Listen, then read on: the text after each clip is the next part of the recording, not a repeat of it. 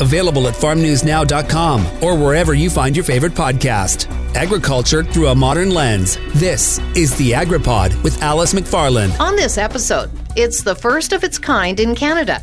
Lakeland College announced the new Bachelor of Agriculture Technology degree program starting in the fall of 2021 at Vermilion, Alberta.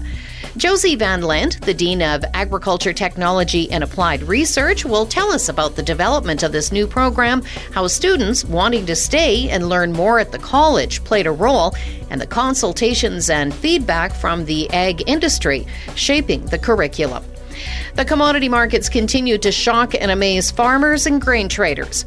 February arrived the same way that January ended, with prices technically and fundamentally trending higher. Seed Grain Marketing Senior Analyst Wayne Palmer says the market's wild ride of the past few weeks may be a recurring theme this year, and they're showing no sign of easing up heading into planting and the summer growing season. Wayne will talk about the latest trends, how every USDA supply-demand report will be important in confirming the continuation of very tight supplies and aggressive demand. And while prices are great for farmers who still have grain to sell, there is also a downside to this active market. After the break, Josie Van Lent. Digging into the topics that matter to you. The AgriPod with Alice McFarland. Josie Van Lent is the Dean of Agriculture Technology and Applied Research at Lakeland College in Vermilion, and she's here to tell us about the new Bachelor of Agriculture Technology degree at the Vermilion campus. So first of all, Josie, tell us how this whole concept got started. It started probably about the first bug in my ear came from some of our advisory committees and the need for our programs to have more depth in ag technology. And so the start was really about 4 years ago, as well as a lot of contacts I have from my days in industry, who I'd run into at conferences, et cetera, as well as my colleagues were experiencing the same thing. So that led to a deeper discussion at Lakeland about how we meet the needs of the industry in terms of the skill sets and experience and education they need around ag technology. That led to an industry needs assessment where we I think there was about 50 to 60 industry people that we surveyed and discussed in depth around their needs in if we were to offer additional programming at Lakeland College in Agriculture, in particularly a degree. What are your greatest needs right now? And we have kind of an open lens to that. And what we heard back was ag technology, more business skills, and continue to develop the soft skills needed for the workplace in these individuals. And so from that needs assessment, we progressed with developing the program that we have today. It is really remarkable in the last even 10 years, the amount of agriculture-related technology that's out there. How do you establish a new program and make sure that you're hitting all those key areas? It's a super good question and has been really challenging.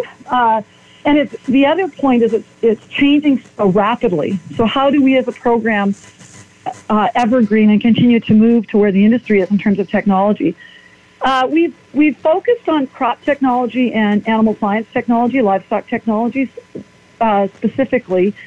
Embedded in the way that we've developed this degree and in the curriculum is the ability for us to move and change as the industry needs move and change. We also have industry partners that are stepping up who are going to work with us in showcasing their technologies or in teaching students about their technologies.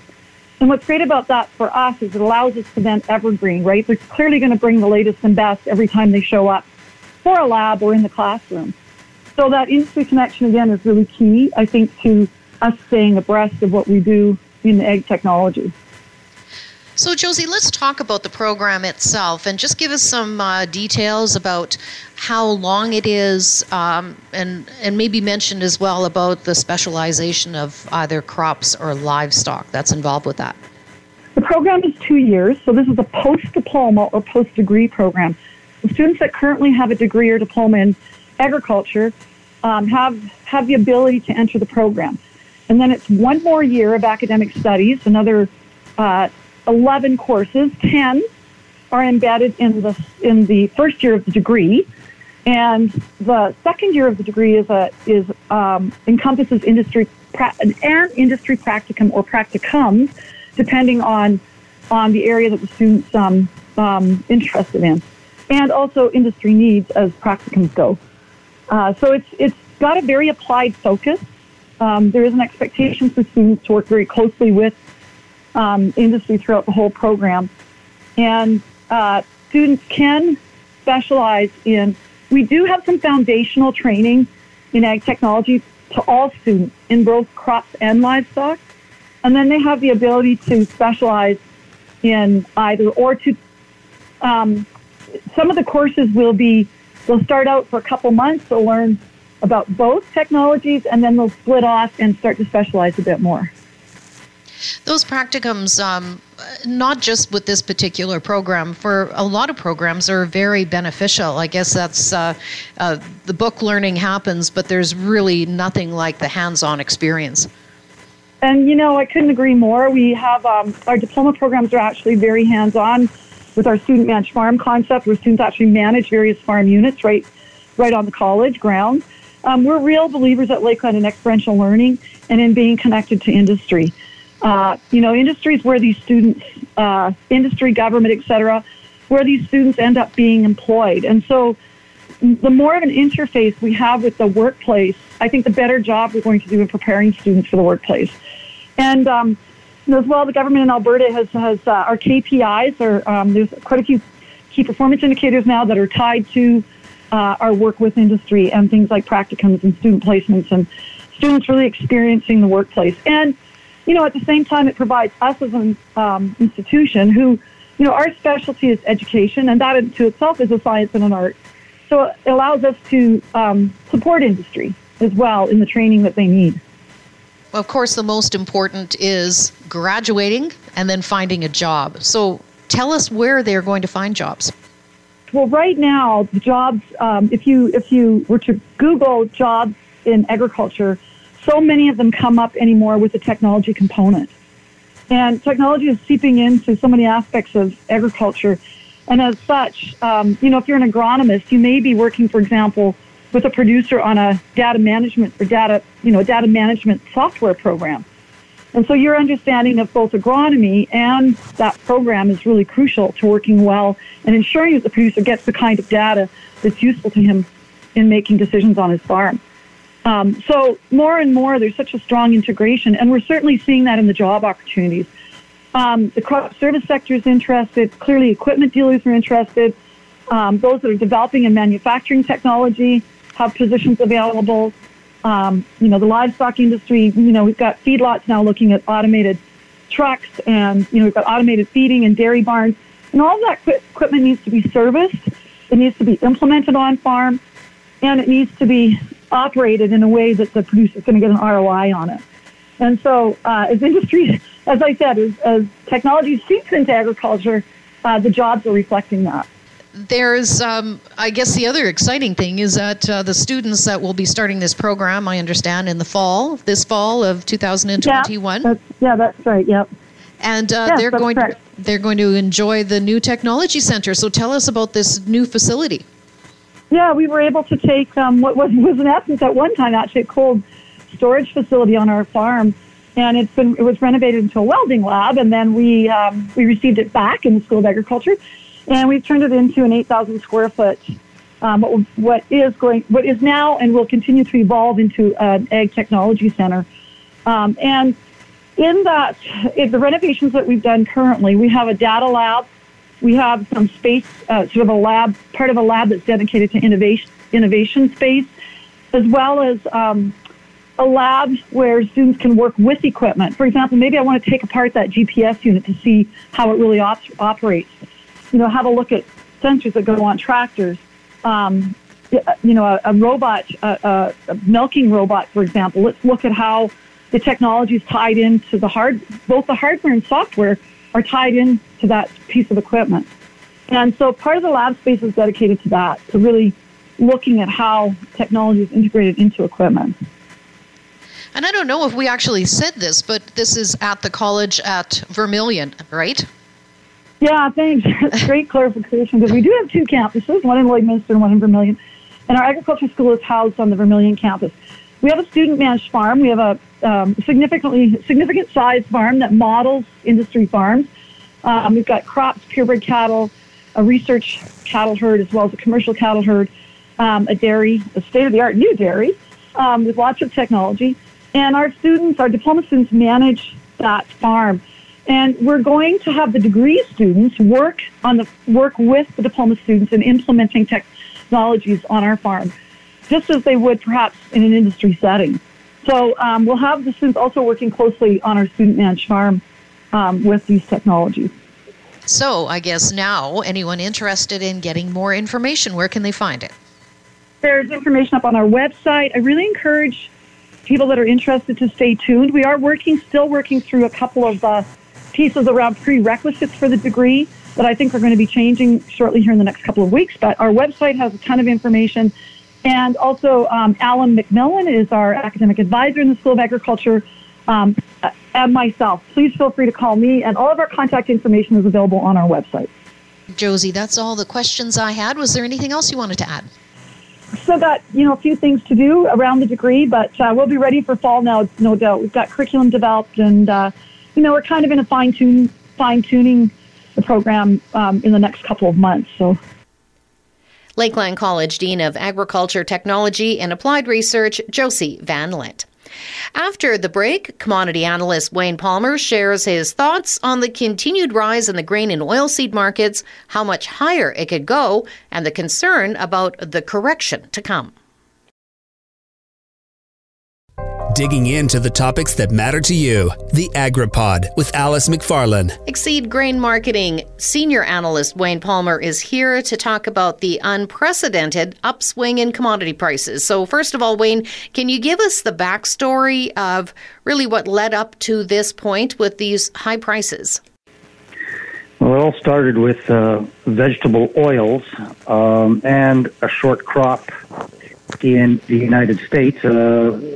Expected a much bigger total production crop, and yields were reduced, and thus total production was reduced as well. And then we had Malaysian palm oil start to rally, and then of course soy oil rallied against that, and then we had canola crushers, because what crushers do is when we put board crush on, they buy the canola seed on the futures, and then sell the products, which is the meal and the soy oil in the United States. So as the oil prices rallied, canola rallied with it. Then what we had was a problem in South America. They had basically almost a 40-year lack of moisture, which we're waiting now. The harvest is starting in Brazil, and Argentina will start probably within the next couple of weeks. They've had adequate moisture here over the last 2 to 3 weeks. Is that going to bring their harvest along and get their average, or their yields back up to average? We'll find that out momentarily, but their harvest usually goes on for a matter of 2 to 2.5 months. They don't get anything off. They take a long time planting, and they also take a long time harvesting. So the world is waiting to see if we can replenish global stocks because of the unbelievable rampant demand. Our global stocks are in an alarmingly decreasing situation. China, as far as soybeans, has taken soybeans this year, the last 3 months, they've taken more than they've ever taken since 1991. China is buying canola. They're stockpiling. They realize that we have a short crop. The crush margins have been fantastic. The crusher is crushing canola at capacity, and thus we have rampant demand, and a lack of supplies. When grain prices, especially canola, was trading between 10 and 10.50 in August, farmers were pre-hedging, saying if I can get $10.50, $11, I'll sell it off the combine, I'll pre-sell it. He sold a big chunk of his canola before harvest, And when it got to $11, he sold more canola. And then from August, we just went straight up. The market has really not looked back at all. And right now, Malaysian palm oil is trading over 10-year highs, as is canola. We've not seen these prices in over 10 years. When we had a major correction in the market, funds were overbought on corn, beans, and canola. South American crop improved, and the charts turned from being very, very bullish because the market went straight up to now turning bearish. Well, you had commercial selling, you had speculator selling, and you definitely had fund long liquidation. On Monday morning, when we came into work, everybody figured we're going to have the same situations we had last week because canola went down about $40 a metric ton last week. We did go lower, and then abruptly the brakes were put on, and before you knew it, we were going for a moonshot on all the grains, including wheat. Everything went straight up, and everybody got caught short. Everybody had it was very painful for a lot of players. And the simple answer to the question of why they go up so fast is because there's just a lack of sellers. There are no sellers in the market. When it was a technical market, the funds were selling out their long position. But when the market started to rally, the farmer doesn't have it. He has already sold a big portion of canola, soybeans, wheat, and corn. He doesn't have it for sale. And that's why these prices are going to go higher. And we're going to have this situation of tremendous volatility until the North American crop is in the bin. South America, they have already pre-sold probably about between 50 and 60% of their crop already. So they need at least an average crop in order to make those sales work.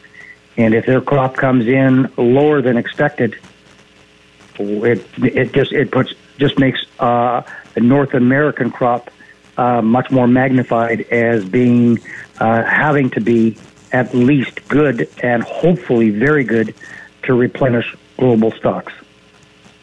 Wayne, what does this mean for farmers with regards to the 2021 crop? Do you anticipate that many of them are going to be locking in early? And is this early for the fall? Most producers would lock in, I would think, 20 to 25% this early in the game plan, especially when they do their cost of production and they can see they're profitable on any of the grains.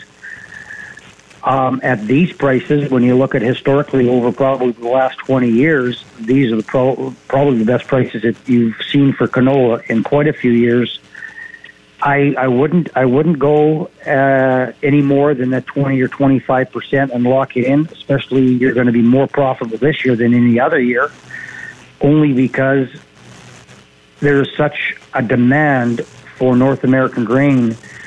If we happen to have a wreck like they've been having in Australia, in South America, in Russia, and in the U.S. last year, where we're expecting much bigger crops, the focus is right now on North America. And if we ran into a problem here at all in spring with hot and dry, or a planting where you couldn't even too wet, it will just put so much more of an onus on North America.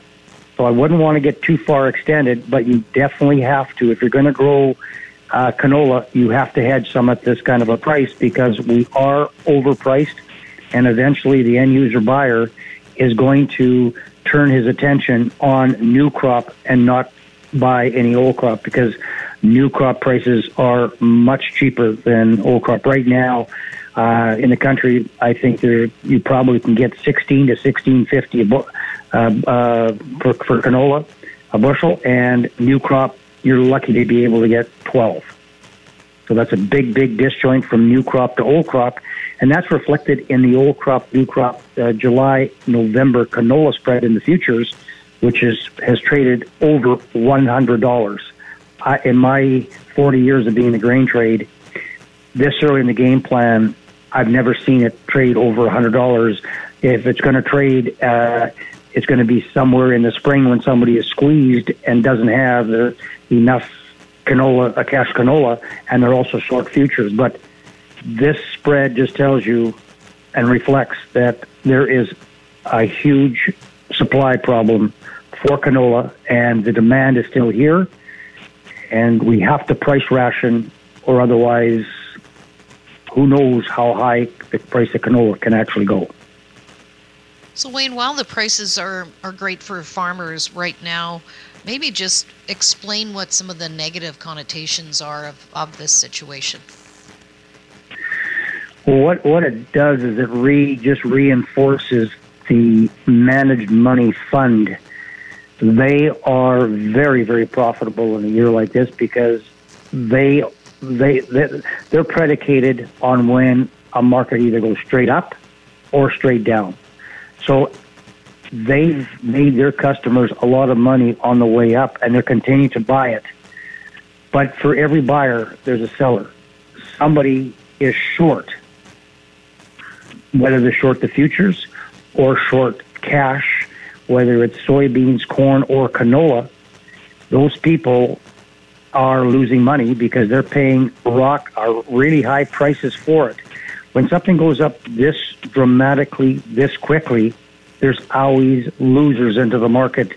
The markets are much better aligned and normal when you have gradual increases or gradual markets that go down. So you have to take into account right now the people who are along the market. The farmers are just, they're doing very, very well. But when the reverse comes true, it's going to be completely volatile on the way down, and it's just going to be the same thing, is that farmers can sell it on the way up, but when the market starts to come back on the way down and the funds make it very painful and sell every day, as they get more and more powerful, it just means that somebody is always a loser on either side of the market. And they're losing very, very big. That's why the markets are always, from just my experience, that the more they trend slowly up or trend slowly down means that people can play the market and have opportunities. When there are no opportunities, it just makes the futures market and grain trading very, very treacherous. And one thing I have to add too, Alice, is that as the prices go higher, you have less and less people playing the market because the volatility is so enormous, the stress level, that they will just basically exit the market and only trade the market if they absolutely have to. Anything else that you wanted to add? No, I think that's about it. There's no point even adding the Canadian dollar. There's really not even any reason to think about what farmers are going to plant, whether it's wheat, barley, lentils, a new crop, or canola. Right now, with the dynamics in the market, we're probably at least up until middle of March before we're even going to think about what are farmers going to do, because there can be some crazy things still happen here, Alice, that we're just going to shake our head and say, holy man, I didn't see that coming. There's been a whole lot of that. Yeah. I didn't see that coming. No, nobody saw Monday coming, and here's it Wednesday, and canola's traded at $645 on the futures on Monday, and it's trading at $705, and even over that on the futures on Wednesday, 2 days later.